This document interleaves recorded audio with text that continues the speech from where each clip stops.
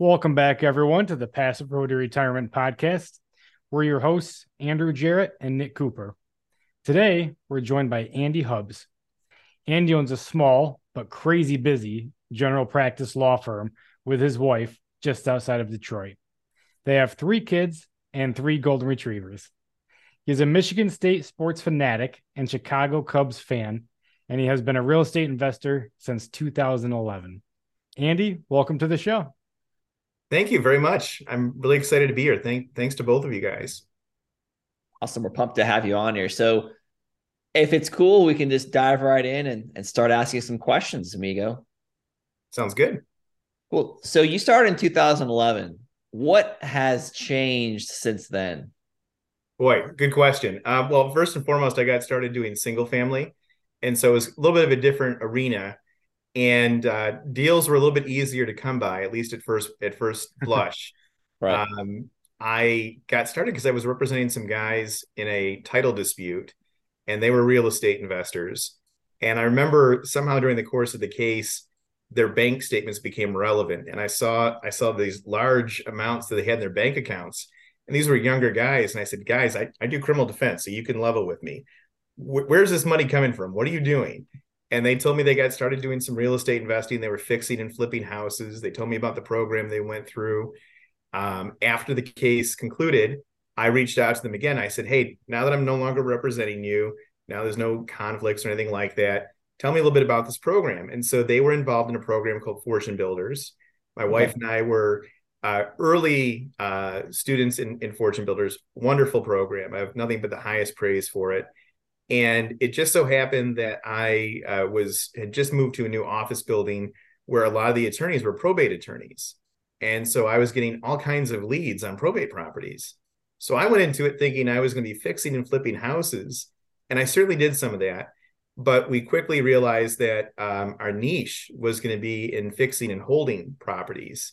And so relatively quickly, my wife and I started accumulating a portfolio of properties throughout southeastern Michigan. And then in 2015, a good friend of mine who's my CPA, and he's also a real estate partner that I do some deals with, was invited on to speak at an event. And one of the things that was included in that event was a bus tour of properties in Indianapolis. And at the end of the event, he said, hey, do you want to buy some properties with me out here? And I said, sure. And so we pooled our money together and we bought 4 properties with some other investors, all cash, no encumbrances of any kind, owned them all free and clear. We found a company that finds properties, renovates the properties, and then does property management after. Okay. And we still own those properties to this day. In fact, we've taken the rents and we've reinvested and we've purchased more properties. And this has been as passive can be. I've never even been to the properties. We've owned them for 8 years. I just see the benefits. Right. And then, but for the most part, to answer your question, we've just seen that, there's, prices have gone up, right? It's not quite as easy to find deals. It requires that you become more nimble, that you, become more resourceful. And so my wife and I kind of determined that we needed some more education. We needed some more resources. We needed to join a mastermind. And so we decided we wanted to get into multifamily to kind of scale up. We have a really busy practice. It's just the 2 of us. I have an assistant, but anyway, we saw multifamily as a way to take our investing to the next level. That's a great answer. That's why we're here talking to you. That's right.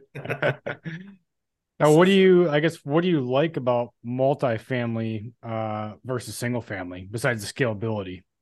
I like that it's really a people activity. It's not as cutthroat. I'm cutthroat in the courtroom. I'm cutthroat with protecting my clients, but it's nice because you get to interact with some really phenomenal people.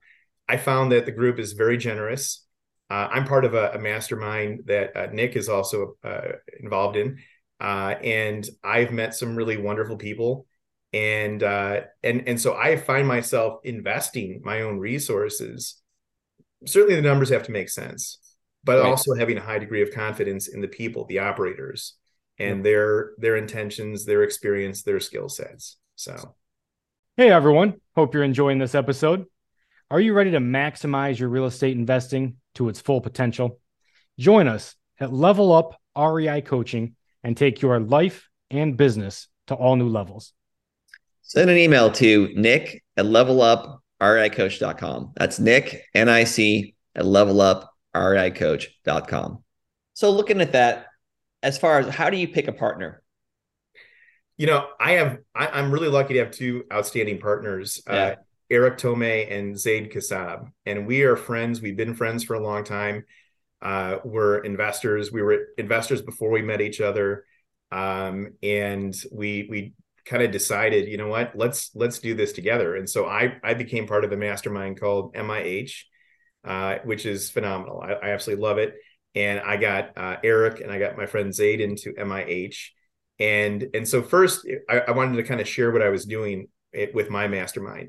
And then when they really got excited about it and really were enthusiastic, that's kind of when we decided to work together. But with both of those guys, we all bring different things to the table. Okay. Zaid is very analytical. He's really strong in underwriting. Eric is a very outgoing guy. He's a great networker. And he has experience. He's fixed and flipped 150 properties. Oh, wow. Me, I have a lot of contacts, networking, been doing networking for a long time. I love talking to people and I'm passionate about real estate. So I tell people a lot about real estate. And so for me, I think the strength is the connections. I've had to utilize my legal skills too, and that certainly helps. And so we really we have different experiences, but we really kind of complement each other. And so I think to answer your question, it's about finding people who have some similarities, but also fill holes and bring qualities to the table that might otherwise be lacking. So. No, I think that's exactly what you find someone that has that you're lacking something. So you search for that, fill in that gap that you have. So that's a great way of looking at it. So how long have you been with these partners for then? So I know, and I've been friends with both of these guys, Eric for going on 12 years. Okay. And Zaid for about 3 or 4 years. But as far as deciding to kind of join forces, that's really only been in the last, 7 or 8 months. Eric and I formed a group together called Grand Slam Capital. We're both big baseball guys. All right. And then Zaid, who's good friends with both of us, we were lucky to have him come aboard. And Zaid and Eric had their own group together called Top Point Investing. And so we decided to all kind of operate under Top Point Investing. And so not long from a timeline perspective, but, there's certainly a depth of knowledge and friendship and familiarity that we've had for a long time. I get that. Do business with your friends, people that you like, because you'll be around them almost as much as your spouse, if not more. Exactly.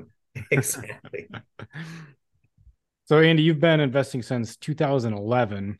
I'm sure, I don't know if you've personally had a deal that didn't go the way you wanted to, or you've probably seen several in your practice maybe, or, being around that. Can you kind of describe one that you've seen that didn't go right and what you've learned from that? To your point, Andrew, being a lawyer, I primarily practice criminal defense work, but I also do a lot of civil litigation. And it's interesting, in the last several years, I have been retained on cases by people who know that I'm a real estate investor, but also know that I'm a litigator, I'm a courtroom attorney.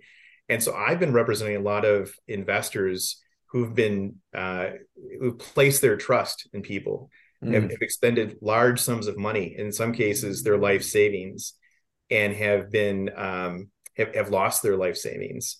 And so and the one common thread, and it's really interesting, I probably have 3 cases going right now. And since I became a real estate investor, I've probably handled about 20. And the fact patterns are so similar. And the thing that I've learned that has saved me a lot of hassle, unfortunately it was at somebody else's expense, is to really do your due diligence, to really talk to people who have worked with operators, who've worked with investors, to do your detective work. You're placing your life savings in someone's hands in some cases. And even if you're not, even if it's for something that you can walk away from, it's still a terrible situation to find yourself in. So from my own personal experience, my very first flip, I think we can all identify with this. I hired the cheapest contractor and I paid him all up Oh front yeah. I Yep. because know I this wanted to story. lock him in, right? We Wanted to know lock this him story. in. Yeah. Yeah. And he ended up taking my money and just kept going. And then I went to the police department and I said, I'm an attorney. You've got to take what I'm saying seriously. I'm like, this is the guy's information. And then they're like, sir, just file a lawsuit. Just file a lawsuit. Yeah. So that was my personal experience. But if I've learned anything, it's really that you just have to do your homework, to trust but confirm, right? So Yep. Great advice. If you had any, to kind of expand upon that, so any legal protections that you would take getting into a partnership or a deal that people will avoid, because it seems like when they need you is before the problem, not after. They should be talking to you then. Yeah. So great question. I mean, first and foremost, and I do some of this work as well because people know I'm an investor, is the importance in forming some kind of alter ego, is what we call them. And that would be a limited liability company or something that will shelter you from liability. Would be the first thing, is finding a vehicle that makes sense from a liability perspective, as well as from potentially a tax perspective. Now, I'm not a tax guy. I barely passed basic taxation in law school, just enough to satisfy the prereq. But I certainly know that forming the right corporate structure is helpful.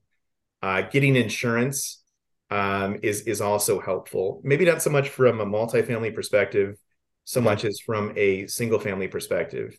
But I would say those two things right off the bat are some good things to kind of think about early on in the process. No, that's great advice. That's like something that you don't think of these problems till you're in it, and then it's too late to have that happen. Exactly. So, but yeah, I mean, the great thing about real estate investing overall is that I'm constantly learning, and the longer I do it, the more I know. There's so much I don't know. Yeah. And to go from my original statement as far as the people, you can learn so much from people. You can get great advice. And I just find multifamily investors in general are a very giving community in that respect. Mm-hmm. Yeah, I agree. And it's a small community too. Everybody kind of knows each other too, which is nice. Yeah, absolutely. Mm-hmm. Now, are you still investing in single family, did you say, as well, or only multifamily now? So this year I'm going to be selling the last of my two single family in Michigan. The properties in Indianapolis that I talked about before, I'm going to hold on to those as long as I can because it's been just so hands off. Right. And I've been practicing law for 23 years, and it seems like the longer you practice, the better you get. The more demand you're in. And I work 7 days a week, literally 7 days a week. And thankfully, I have a very understanding wife. but she did say, "Listen, I get it, but let's scale up to multifamily." My wife, thankfully, is my biggest supporter, and she's really my partner too, obviously. And she's very supportive of the real estate investing. So yeah. So I'm like you. My wife is my biggest supporter and my reason for doing this. What advice would you give to someone that needs to convince their spouse that this is the way? So, for us, and I think our example is pretty telling. With my wife having law school debt and me having law school debt, being self-employed, the first several years, we really struggled, and we struggled because we had such obligations to pay for, and we didn't benefit from friends of ours who got jobs and had 401ks and were able to, stack away all kinds of money. And the thing I could tell you is that we've been able, since we've gotten involved in real estate investing, to leapfrog, in some cases, many multiples ahead of friends of ours who were consistently putting money into their 401k just through real estate. I have literally next to nothing in the stock market. And I'm not saying the stock market's not great. My own personal decision is that real estate's better. And so I think the biggest selling point to anybody, you can absolutely lose your shirt in real estate investing. It's tough, it's difficult, it's stressful, we all know that it's not glamorous, Yep. but if you, I think it's the best way to get rich slowly. And so I think that to hopefully answer your question, it's dangerous when you interview an attorney. We always give you a long answer to a short question. Is to just kind of see the big picture and to know that it takes time. So I can tell you bill by the hour then. So thanks. That's funny. And that was a great quote too. That's how you get rich slowly, not overnight with real estate. I mean, you can, do a good deal and make a lot of money, but the key there is, build wealth over time. Yeah, deliberately. Absolutely. Mm-hmm. Yep. So I just had a question based on debt. You said you and your wife had school debt when you got out, obviously. Mm-hmm. Do you feel differently now about debt, being in multifamily, kind of good debt versus bad debt, or anything you can highlight on that? Absolutely. I mean, thankfully, although my parents, my dad was a CPA and my mom is also an attorney, but they had a real traditional outlook about debt that maybe Dave Ramsey espouses, and that is that debt is just a bad thing, and I think that debt is not a bad thing. I think you have to learn to leverage debt. I think you can use debt in a real effective way, and debt can actually be ironically enough an asset in so many respects. So absolutely. And then bad debt, and I know when I was in college I had a good time, let's put it that way, and I racked up a fair amount of credit card debt, and I've got a son who's in college right now, and thankfully he's much more conservative than his dad was at that age, but without question that's bad debt that you want to not have. And the great thing about debt is that it allows you to make some wonderful investments so long as the returns from that investment are in excess of the debt load, right? Whatever that may be. Mm-hmm. And so so many people can make money if they do it in a smart manner, in a real deliberate manner, by properly utilizing debt. Yep. And I think looking back that you have able to leapfrog past a lot of those folks that were putting, their money into 401ks and whatnot, because you were able to leverage and use debt as a tool by something that's like a liability. Yep. Oh, absolutely. And I guess one other point, guys, that I would make as far as debt goes is I was fortunate when I purchased my rental properties, and I used either paid for them in cash in the case of Indianapolis, or I used private debt, private money lenders. Yep. Okay. And I've yet to use, other than for my own, personal residence, banks for any real estate purchase. And I'm not saying that you can't or that you shouldn't. I'm just saying that's really what worked for me. And the nice thing about using private money lenders is that it didn't impact my credit. Lenders didn't say, "Oh my gosh, you have all this debt on your credit report." When these are private money lenders, it's not going to show up on your credit report. So exactly, they look at the asset, not so much the borrower. I mean, they still look at you, but not like a bank would. Absolutely. Yep. Absolutely. That's when I got started. I did the same thing. I bought through private money and owner financing and stuff like that. And yeah, it's much easier than going through banks. Quicker. Yeah. Mm-hmm. And you have a lot of power when you can close quickly. Yeah, exactly. Yep. Definitely helps. And one thing I wanted to highlight too on the debt, especially taking on debt in an inflationary environment, you're paying back the debt with devalued dollars. So it's a great time, especially now, to take on debt, in my personal opinion. Absolutely. So what, this is, the passive road to retirement. So we always ask, what would be your top strategy for somebody to get their first passive income stream? I think a wonderful one that I'm a big fan of is becoming a limited partner in a syndication. Mm-hmm. Zaid and Eric and I, over the last several weeks, have been hosting dinners with friends of ours, attorneys, doctors, people we've known our whole lives, people, in the case of Zaid, a lot of people from his church. And these are folks who, as far as we could tell, really don't have a lot of experience investing in real estate, or haven't really been introduced into the concept of passively investing in real estate. And so I think limited partnership opportunities can be terrific, not only from a financial perspective, but also if you want to learn like I do when I work, when I invest as an LP, I also want to kind of see what's going on, and I want to ask a lot of questions, not because it's an occupational hazard, but because I'm really interested and fascinated in the process. And so the neat thing about becoming a limited partner is that you can also get a real education about real estate investing overall and use that to catapult at some point down the road into a general partnership. And maybe you've picked up some things as being an LP by asking questions about property management or asset management or capital attraction or any number of different things. So Cool. Makes total sense. I think it's also looking at having those dinners. A lot of these folks don't really understand real estate, how it works, but they trust in you. So they're investing in you. Yeah. On these. And that's the biggest thing, is that you have a relationship with these folks. Like, how, if someone wants to buy a stock like Coca-Cola, you can't just be like, call up the CEO of Coca-Cola and say, I don't like how it's going. Like, hey, with this one, they can. Yeah. Very true. Exactly. Yeah. Zaid and I both invested at the same time, coincidentally, as LPs in a deal with some MIH members. And I remember Zaid saying to me, well, Andy, what is it that convinced you to invest this money when all was said and done? And I said, obviously, the numbers have to make sense. I'd like to see conservative, realistic underwriting. Yeah. And I'd like to see a rationale behind certain things. But it's absolutely about the people. And I got to know through a number of events and calls the operators in this particular investment.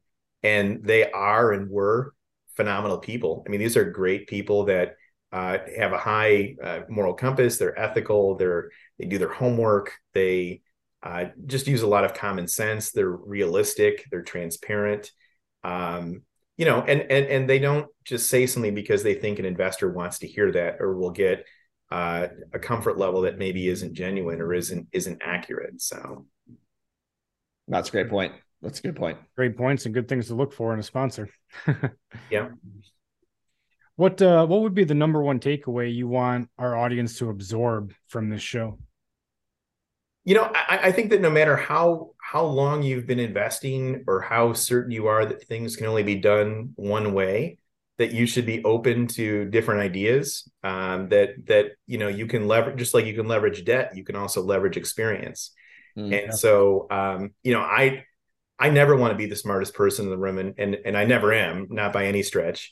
I'm always learning things from people who have a different outlook on things. I mean, I'm sure every group can say this, but in particular, MIH has some incredibly bright, thoughtful people who have a perspective that has just opened up doors that I never even thought of. And so I'm fortunate to be able to take their thoughts and their ideas and kind of look at things a little bit differently.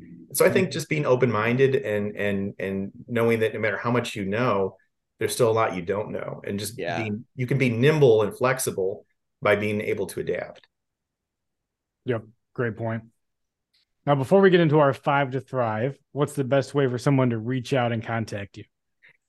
I'm one of those rare breeds. I give out my cell phone number, much to my wife's chagrin, but I'm at 248-891-1692. And I text, phone calls. My email is andy@hubbslaw, HUBBSLAW law.com. And much to my criticism from my kids, I'm on Facebook quite a bit too. So you can Facebook message me anytime. Awesome. That's awesome. I like it. Great. So now we're at our 5 to Thrive. So this is our word association game. So I'm just going to rattle off 5 words and just give me back the first word, phrase, or sentence that comes to your mind. The only thing is you cannot repeat the same answer. Okay. All right. Yep. Here we go. First one is passive income. Game changing. Okay. Mindset. Evolving. I like that. Wealth. What I strive for. Investing.